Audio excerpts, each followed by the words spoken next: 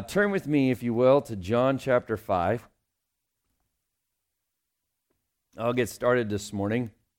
And some of you may have a handout, and if you don't, I apologize. I guess as you can tell from the quality of the copy, I guess our copy machine was having a little bit of trouble today. But I'll give you a cheat sheet. Everything that I'm going to preach this morning, I'm stealing directly from this book right here, and it can be found there. So if you want to figure it out for yourself, just read this. We're turning to John chapter 5. We're continuing our series in John, and I'm just going to read through this passage before we go back and just tear into it a little bit. It says, after this, and after what? This is after Jesus had gone all the way up to Galilee through Samaria. Remember, he was in Jerusalem. He went up through Samaria to Galilee, and now he's actually on his way back down to Jerusalem. It says, after this, there was a feast of the Jews, and Jesus went up to Jerusalem. Now, there is in Jerusalem, by the sheep gate, a pool in Aramaic called Bethesda, which has 5 roofed colonnades. In these lay a multitude of invalids, blind, lame, and paralyzed. One man was there who had been an invalid for 38 years. When Jesus saw him lying there and knew that he had already been there a long time, he said to him, "Do you want to be healed?" And the sick man answered him, "Sir, I have no one to put me into the pool, and the water is stirred up. And while I am going, another steps down before me." And Jesus said to him, "Get up, take your bed, and walk." And at once the man was healed, and he took his bed and walked. Now that was the Sabbath. So the Jews said to the man who had been healed, "It is the Sabbath, and it's not lawful for you to take up your bed." But he answered them, "The man who healed me, that man said to me, 'Take up your bed and walk.'" They asked him, "Who is the man who said to you, 'Take up your bed and walk'?" Now the man who had been healed did not know who it was, for Jesus had withdrawn, as there was a crowd in the place. Afterward, Jesus found him in the temple and said to him, "See, you are well. Sin no more, that nothing worse may happen to you." The man went away and told the Jews that it was Jesus who had healed him. And this was why the Jews were persecuting Jesus, because he was doing these things on the Sabbath. But Jesus answered them, "My Father is working until now, and I am working." This was why the Jews were seeking all the more to kill him, because not only was he breaking the Sabbath, but he was even calling God his own Father, making himself equal with God. This is a story that if you have been in church for some time, you've probably heard this story a time or two or 10 or 20. But I would like us to dive in here and look at some things that maybe we haven't always noticed when reading this passage. And I want to add a layer to this that maybe we don't always see, a layer that bookends this from the beginning of John to the end of John. Now, we have to understand the reason John is writing this, and also realize that John is writing this later than the other Gospels. We have 4 Gospels: Matthew, Mark, Luke, and John, right? And Matthew, Mark, and Luke were written earlier. Mark was probably written the earliest, then Matthew and Luke, and now John some years later. Interestingly enough, Luke has a sequel. It's called Acts. I don't know why those aren't next to each other in the Bible, but it seems like they should be. Matthew, Mark, and Luke, they're called the Synoptic Gospels. They all kind of contain a lot of the similar stuff, and John is just a little bit different. But John does something for us. He tells us why he has written what he has written. And if you look down there at the bottom of your paper, that is kind of like the foundation. It's near the end of John. You can flip there if you want in your Bible. It's almost at the end of John. It says this: "These are written so that you may believe that Jesus is the Christ, the Son of God, and that by believing you may have life in his name." That's the whole purpose for everything written in John. He goes, I want you to believe that Jesus is what? The Christ, and he's the Son of God. Now, this is different than what we would talk about, like, aren't we all sons of God? Yes, but this is an actual special title for Jesus, the Son of God, meaning that there was something different about him. Yes, we're all sons and daughters of God, but Jesus was the Son of God, and we're going to dive into that more here in just a moment. But he's the Christ, he's the Messiah. So as we read this story, the purpose of it is to reveal Jesus as the Savior to us. But there's something else going on in this story, and for that we have to go all the way back to John chapter 1. And if you are taking notes, I forgot to add it into that note I gave you, but there on the top left, there's kind of a blank section. And that blank section should be written between Jesus and those Jewish leaders, John chapter 1, verses 5 through 11. And you know what that says? It says this. It says, the light shines in the darkness, but the darkness has not overcome it. Or some translations say the darkness doesn't understand it. Like Jesus is the light. He's come into the world, and the world doesn't understand it. And it goes on to tell us in verse 9, the true light, which gives light to everyone, was coming to the world. He was in the world, and the world was made through him, yet the world did not know him. He came to his own, and his own people did not receive him. Isn't that what we just heard in this passage? Is that Jesus' own people aren't receiving him. Jesus was a Jew, and yet here, I'm getting prayer requests, sorry. Jesus was a Jew, and his own Jewish people aren't receiving him. They're rejecting him. He's the light shining in the darkness, and the darkness doesn't even understand him. And as we look at this story, it says Jesus, he comes to this pool by the sheep gate. And at this pool, and you might have noticed, I don't know if any of you noticed, you see verse 3 there? Go ahead and take a look at verse 4 in your Bible. How many of you don't have a verse 4 in your Bible?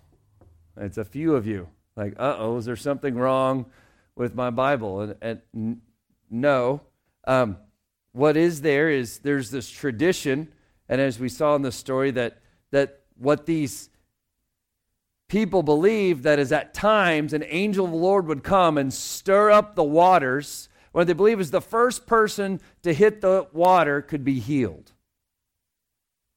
Now, when we began to research this, and we found earlier manuscripts, that verse right there, verse 4, it wasn't included. It wasn't in those earliest manuscripts.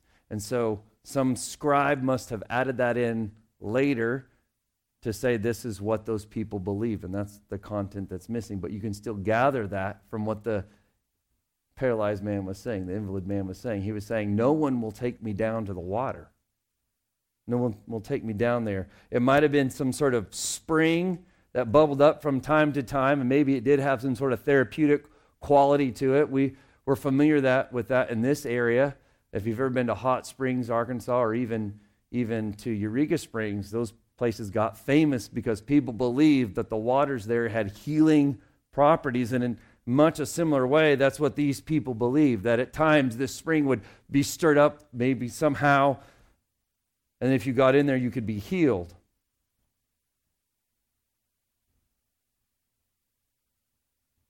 But look here at verse 6. It says, when Jesus saw him lying there, and he'd been invalid for 38 years. 38 years. Can you imagine? It says he saw him lying there, and he knew that he'd been there a long time. And he asked the question, which is somewhat puzzling to us sometimes. He says, do you want to be healed? Do you want to be healed? Isn't that strange to you? Like, I mean, I haven't been able to move for 38 years. Do I want to be healed? And how does this man respond? He responds by telling him his story. There's no one to help me. If you look in that first blank, Jesus has compassion. And that's one of the markers of the story to show who Jesus is. Like, Jesus has compassion on this man. No one else will help him. This man has no one else. He's been desperate for 38 years, and if you look over in the sick man, point 2, it says that he's hopeless. Isn't it he hopeless? Like, there's no one to even help him get in the water when the water is stirred. He's hopeless. And Jesus sees him, he sees his need, and he knows his need.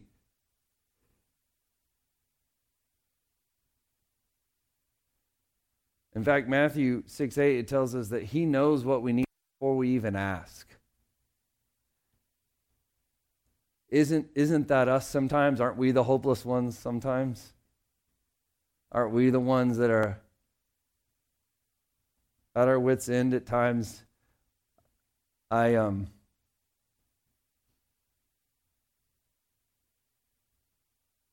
would say one of the hardest things about pastoring, and I would say even about being in a church family, is when you see your brothers and sisters going through just one of the most difficult times of their life. Actually, I was talking with Dylan and Cicely this morning, and they said, their little Ava Faye was just feeling a little bit under the weather and just not being able to do anything to make it better for her, right? Isn't that the hard part of being a parent? When your kids are sick and all you can do is be there for them. That's it.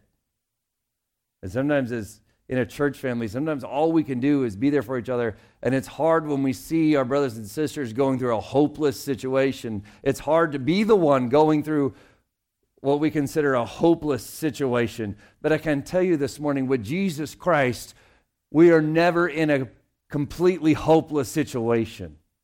Yes, the situation might be difficult, the circumstances might be trying, but do you realize that when we have Jesus Christ, we are never hopeless? And what this man didn't realize is that the man asking him, hey, do you want to be healed, was his hope standing right in front of him, and he had no clue. Do you realize that sometimes, even for us, sometimes Jesus, he walks into the situation even before we realize he's there, and he's offering hope to us even before we realize he's there? In fact, some of you this morning, you might be going through a situation where you think is hopeless, and can I encourage you that Jesus, he already knows, he sees, he has compassion. And for some of us, he's asking, do you want to be healed? We don't even realize that he has already put the answer to our prayer in motion. What I think is so interesting, when I look backwards on my life, I can clearly see the path that God used to bring me where I am today. Anybody else like that? You can look back and say, well, it's a clear path to here. But when we turn around and look at the future, we're like, no, that's too scary, God. There's no way you have that. You've had all that, but I don't trust you to have that. That's us sometimes, aren't we? Jesus, he has compassion. But the other thing we see here is that Jesus has authority. That's that second blank there. Jesus says to him, get up, take your bed, and walk. And it says at once the man was healed, and he took his bed and he walked, which says to me that this man was obedient to the authority of Jesus Christ. Some of us, we want to see God move and do things in our life, but it will only happen to the point where we're obedient to the words of Christ. And I don't want to go back and re-preach other messages. Well, let's be honest, I kind of do. I love re-preaching messages. But how many know we've discussed time and time again that the words of Christ are what brings freedom and brings life to us. And to the point where obedient to the words of Christ, he's able to move in our lives to perform miracles. And sometimes he'll perform miracles in our life just to be nice, even if we're not obedient. But more times than not, he's waiting for us to bend beneath the weight of his words, to walk out obedience to his words, to show that we are true sons and daughters of God. And there's freedom there. There's freedom there. And so this is a great miracle. This is a great miracle that's happened. If someone who had been invalid for 38 years comes in this church and is healed, oh my goodness gracious. Can you imagine? But that's not the point of the story. I know it's an important part of the story, but that's not the reason John is telling us this story. He's actually telling it because of the next section.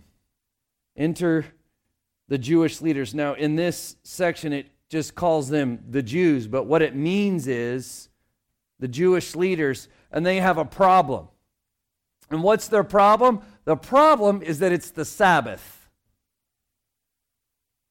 It's the Sabbath. What is the Sabbath? That was the holy day to the Jews. That was the day that no one was allowed to do anything. They weren't allowed to work. And if you think that that's not a big deal, down there in the Ten Commandments, Exodus 20, verses 8 through 11, it says very clearly to keep the Sabbath and keep it holy.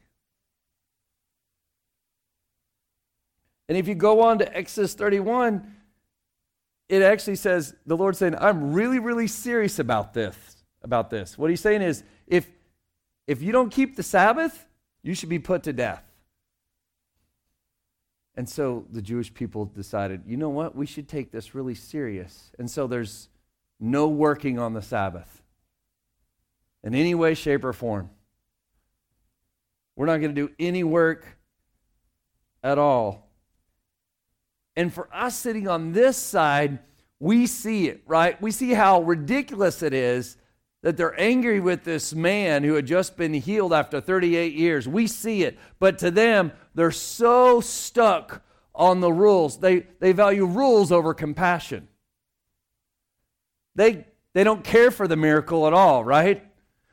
They just want their religion to be upheld. They just want their rules to be upheld. But wasn't that the word of the Lord, to keep the Sabbath holy? Well, yes, but all the additional rules they stacked on top of it. Sometimes it's the rules we stack on top of it that get us in trouble. Like think of Adam and Eve. God tells Adam, don't eat of the tree. Adam tells Eve, don't eat of the tree, also don't touch it, because then you'll die. It doesn't say this, but I can only imagine that Eve walked over and grabbed that fruit and touched it and didn't die. Well, wait a minute. I'll just go ahead and take a bite out of this thing. I don't know if that's exactly the way it played out, but it seems to me sometimes we get in trouble when we add additional rules to what's already there. That's what Paul fought in the early church, that first century church. They surrendered their lives to Jesus, and all of them had come from all sorts of different religions and different things. And Paul's trying to sort it out, like, what do we do? How do we sort out all these different religions and things? And they're all becoming Christians, and now what? And all the Jews are saying, you know what? The new Christians should look a lot like Jews. And Paul's like, wait a minute, that can't be right. It's got to be about the rules, right? Or what if it's about compassion, about freedom? Do you realize in Christ we have freedom? And what does Paul warn us, though? He goes, you have freedom. It's not about just trying to keep all the rules and all the works. You have freedom, but be careful, because your freedom might actually cause another person to sin. In the church, we like to debate consumption of alcohol a lot. In America mostly. Europe, they don't have this so much. And so, well, is it a sin? Is it not a sin? Can I just tell you, be careful that whatever it is, that your freedom doesn't cause someone else to stumble. And guess what? That area is an area where people stumble frequently. Well, Pastor Drew, what do you believe about it? Well, come sit in my D group, and I'll tell you exactly what I think about it.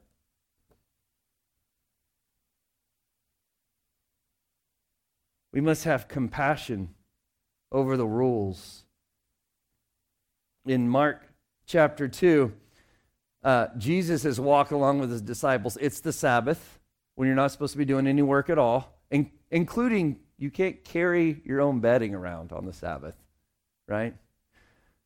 But you can't do any harvesting on the Sabbath. So they're just kind of walking through this field, and they're just popping the heads off these grains and eating them, kind of like we do popcorn, right? They're just snacking as they go. They're just snacking.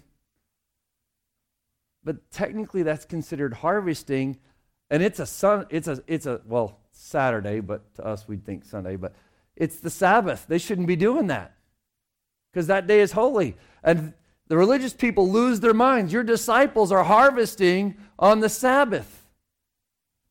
And Jesus reminds them. He says, whoa, wait a minute. Sabbath was made for man, for humans. We weren't made for the Sabbath. Like, the Sabbath was made to give us rest, not to put on so many rules on us that it just becomes this draining, strainful thing. You guys have it all wrong. See, here's where the Sabbath came from. We all know the story. God created the earth in how many days? 6 days.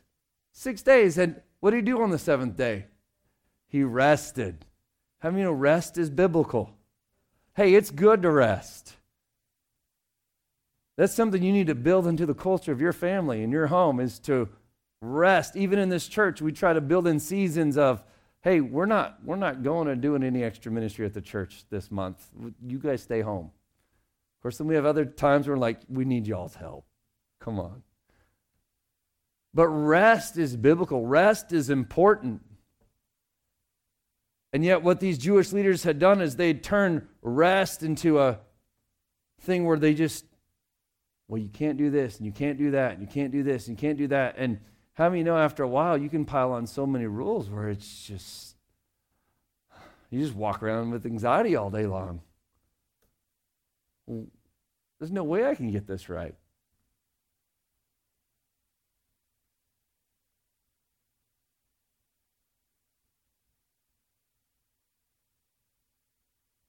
So, Jesus makes some audacious statements here. He says, look down in verse 17, they're questioning him about why he's doing this stuff, and he says, my Father's working until now, and I am working. And so we're going to miss some of this because we're not in that culture at that time, but he says, my Father's working, so I'm working. There's a few things here. First of all, Jesus is saying this. Did you know the only one that was allowed to work on the Sabbath was God? According to Jewish culture, like, we can't work on Sabbath, but God will. That's why babies will be born sometimes on the Sabbath, because God is working even on the Sabbath. He's upholding the universe even on the Sabbath. And when Jesus is saying, well, he's saying, my Father's working, so I'm going to be working too, even on the Sabbath. What's he saying here? He's saying, I'm just like God. And then he says this other thing that I think we miss in our culture. He doesn't say, our Father is working until now. He actually says, my Father is working until now. Now, is God the Father of all of them? Sure. But Jesus is excluding himself. He's saying, I am the Son of God. I'm not just one of, y'all, like we're all sons of God. He's saying, I am the Son of God, which was a special title reserved for the Christ, the Messiah. He's saying he is his own Father, as we'll see in just a second. Like, I am God, is what he's saying. And you're like, well, is that really what he's saying? Well, look at it. It says, this is why the Jews were seeking to kill him. Because not only was he breaking the Sabbath, not only were his works wrong, not only was he not keeping the rules of their religion, but he was even calling God his own Father, making himself what? Equal with God. Making himself equal with God. I think it's important that we dive into this for just a second. If we can just study this, is that Jesus is God. He's God in the flesh. And there's some more liberal theologians out there who study the Word of God, and they'll say, well, Jesus never claimed to be God. His disciples never really claimed that he was God. That's just stuff that, we've added through the years. And then even, these are things that I like to study in my downtime. Even Muslim theologians did you know Muslims believe that Jesus was a good prophet? Did you know that? They actually believe that Jesus was a good prophet, but they don't believe that he is God. And they'll even tell you, go read the Bible. The Bible never says Jesus is God. They'll say that to you. Can I tell you this morning, the Bible says Jesus is God. Look at John 1:1 for just a moment. We'll just burn through these. In the beginning was the Word, and the Word was with God, and the Word was God. The Word was God. And then we find out this Word was made flesh, and this is Jesus. We just saw in John 5:18 where it says Jesus was equal with God. If we flip over to John chapter 8, verse 58, this is important things to understand. John chapter 8, verse 58, Jesus says to them, truly, truly, I say to you that before Abraham was, I am. Why is this a big deal? Because to the Jewish people, God had a special name. You know what that name was? I am. And he says, before Abraham was, I am. He's giving him that special name of God. Like Jesus is claiming to be God, and there's others there. But some will say, well, John was written later. Remember earlier I was saying, Mark was written first, and then John was written later. And a lot of people believe the reason John got into writing this down was because he was like, I've read Mark, I read Matthew and Luke. I need to write my own account. So he writes his own account, which is different than the other three. And as he's writing this down, there's some more liberal theologians will say, well, he read the other three and decided they never put that Jesus was God in there, so he would. So he added it years later. Well, first of all, John walked with Jesus. So if he's the only one that said Jesus was God, I believe the guy. I believe him. Another interesting point to think about is that as John is writing this account, do you realize Jerusalem has been destroyed? Like in the year 70 AD, the Romans came in and destroyed Jerusalem. So as John is writing these accounts, he's writing about a place that had been ransacked. The temple has been destroyed at this point. Just think about, I don't know a comparison in our terms today. Imagine if some important place in our life got destroyed and years later, 20, 30 years later, we're writing about it. I don't know what kind of important place that would be. I'm thinking like maybe Little Rock or the Capitol. I don't know if that's really important to us. Berryville Walmart. That's probably what's important to us. I don't know.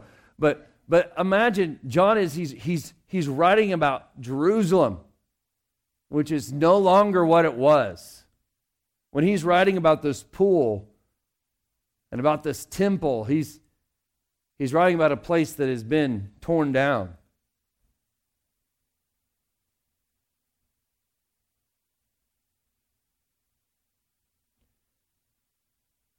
But if John was the only one to say Jesus was God, or say that Jesus said he was God, then I believe it, but that's not true. Mark, which was the first one, also says in Mark chapter 1, verse 3, I want to turn there for just a moment.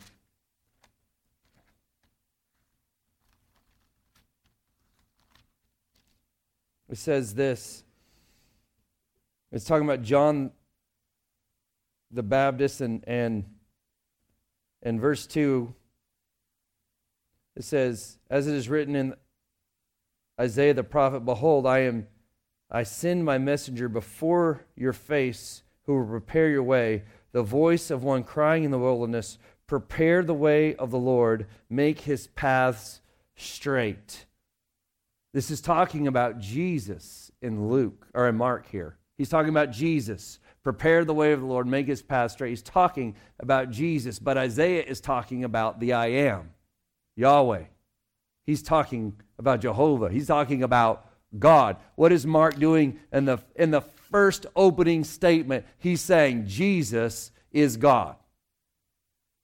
There's no, like if you were a Jew and you read that, you would have been like, oh my gosh, I can't believe he's saying this. He's saying Jesus is God.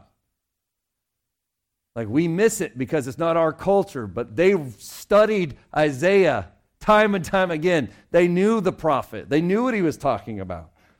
And I included some others there in Matthew chapter 9 and Colossians 2, and where Paul declares that Jesus is God. And even the writer of Hebrews in his opening lines in verse 3 declares that Jesus is God. Anyone who tells you the Bible never claims that Jesus is God, they've obviously never read their Bible. So the Jews here, they have two issues with Jesus. One is that his works don't match what they think his works should match. And two, his claim to be God. And those are those two arrows pointing to the cross. Because I tell you, turn with me to Hebrews chapter 4. And this is where I'll end. And Robert, you can join me.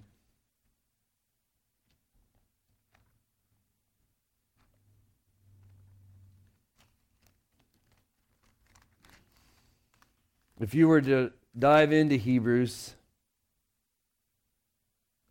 in Hebrews chapter 3, the writer of Hebrews, which we don't know who that is,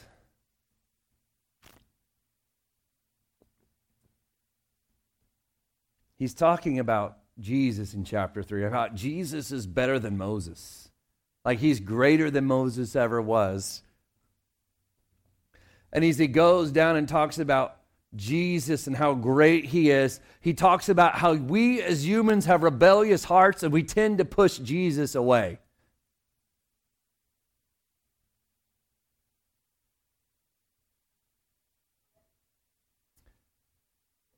And you know what we think sometimes? We think through our good works that we can make God like us. Like, if I just do all the right things and do all the good things, God will like me. Isn't that exactly what these Jewish leaders thought? That's why we have to keep the Sabbath. Because if we keep the Sabbath, then God will like us.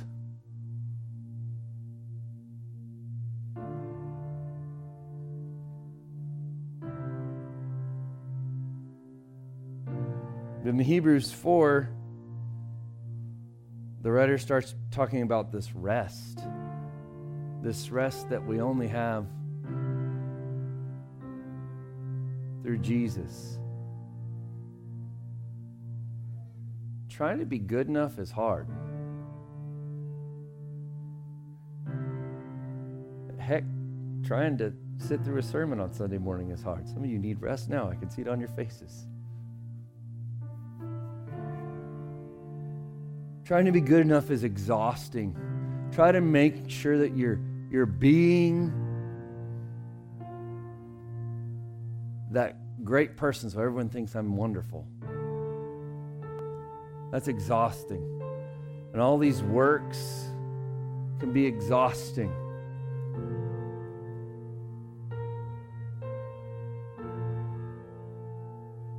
In Hebrews chapter 4, verse 10, it says this: whoever has entered God's rest has also rested from his works as God did from his.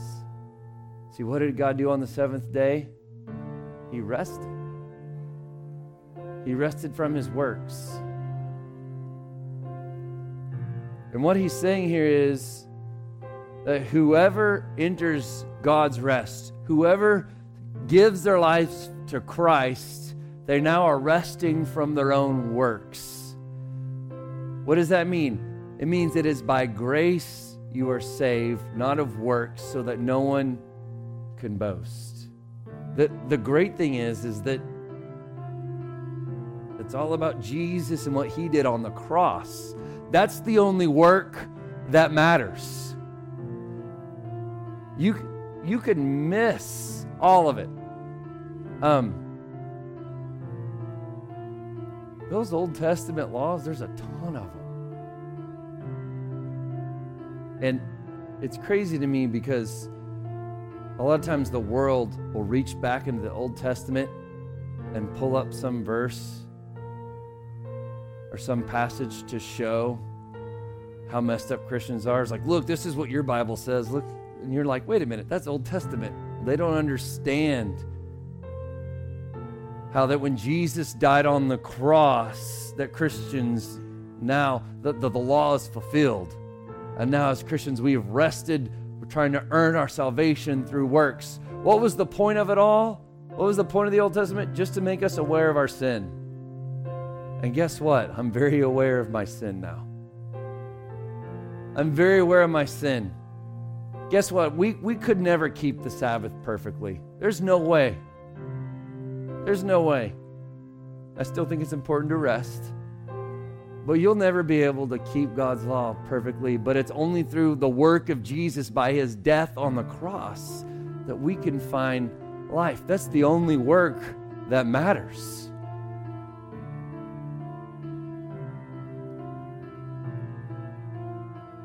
And then his resurrection from the dead proves that he is God. Jesus is Lord. He is Yahweh. He is the I am.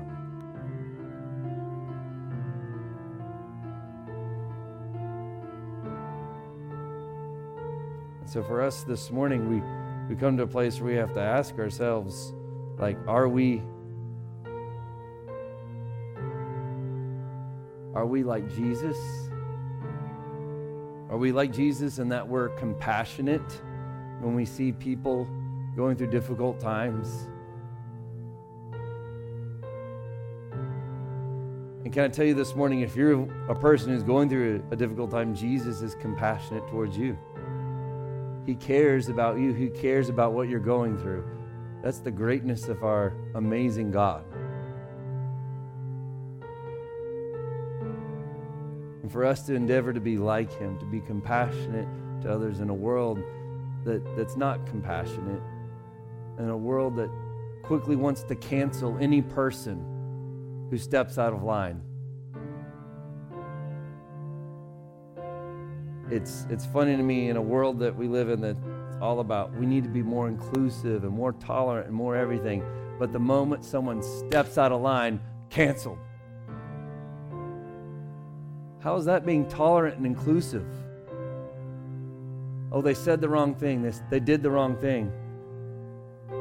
They posted the wrong thing 10 years ago. Goodness, I hope no one digs up my post from 10 years ago. I do frequently go in there and mark them all private.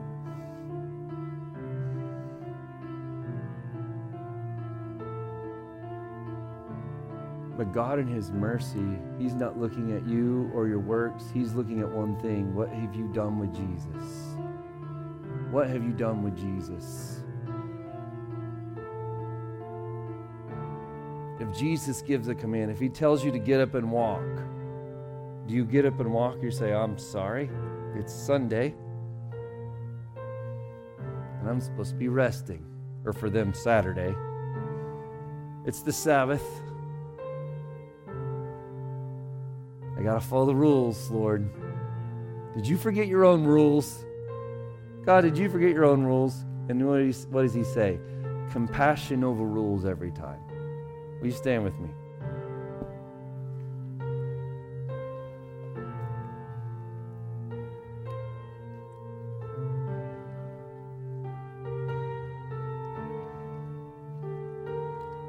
If you just bow your head and close your eyes and just focus on the Lord for a moment. And if this morning you say, I need some ministry. I need some people to pray with me. We have some wonderful leaders and elders that would love to take time to minister the Word of God to you wherever you're at. whatever's going on.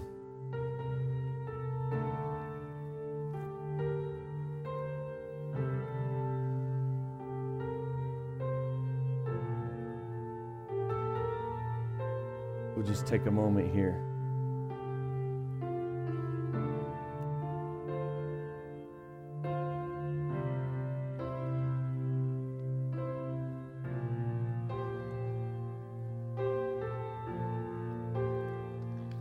You have been, and you will be.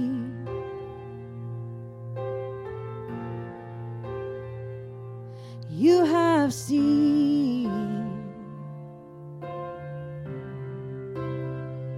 and you will see.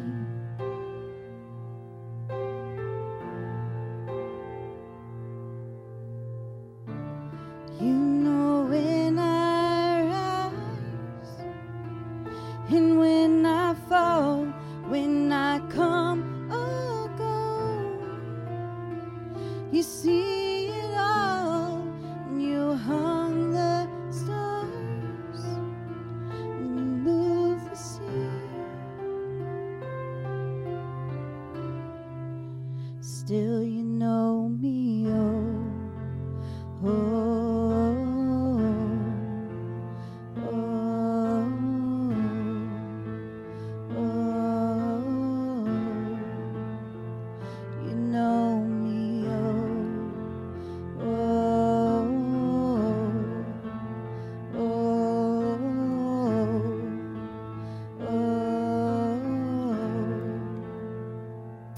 You have been,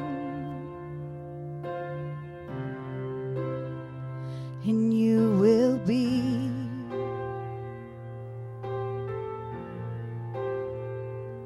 You have seen, and you will see.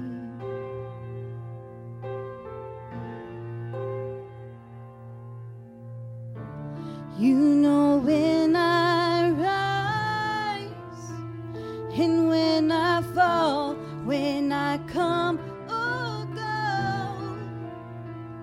You see it all, and you hung the stars and you moved the seas. And still you know me, oh, oh.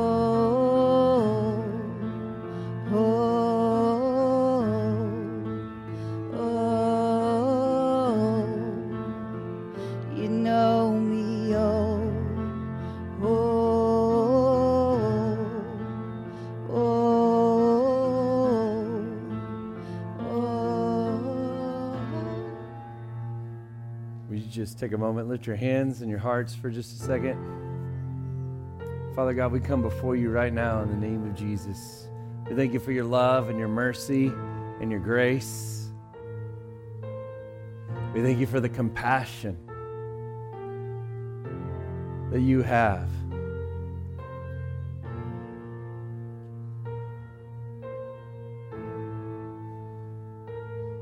Lord, let us be like you.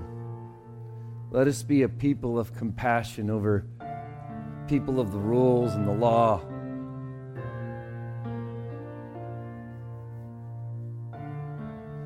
And Lord, for those who are in this place this morning who need to experience some of that compassion, Lord God, I pray that you would come and meet them where they are, that your Holy Spirit would come and heal their heart, that they would feel you near, and that we as their brothers and sisters would surround them during their times of difficulty, to be the hands and feet of Jesus. In Jesus' name, amen. Amen. We have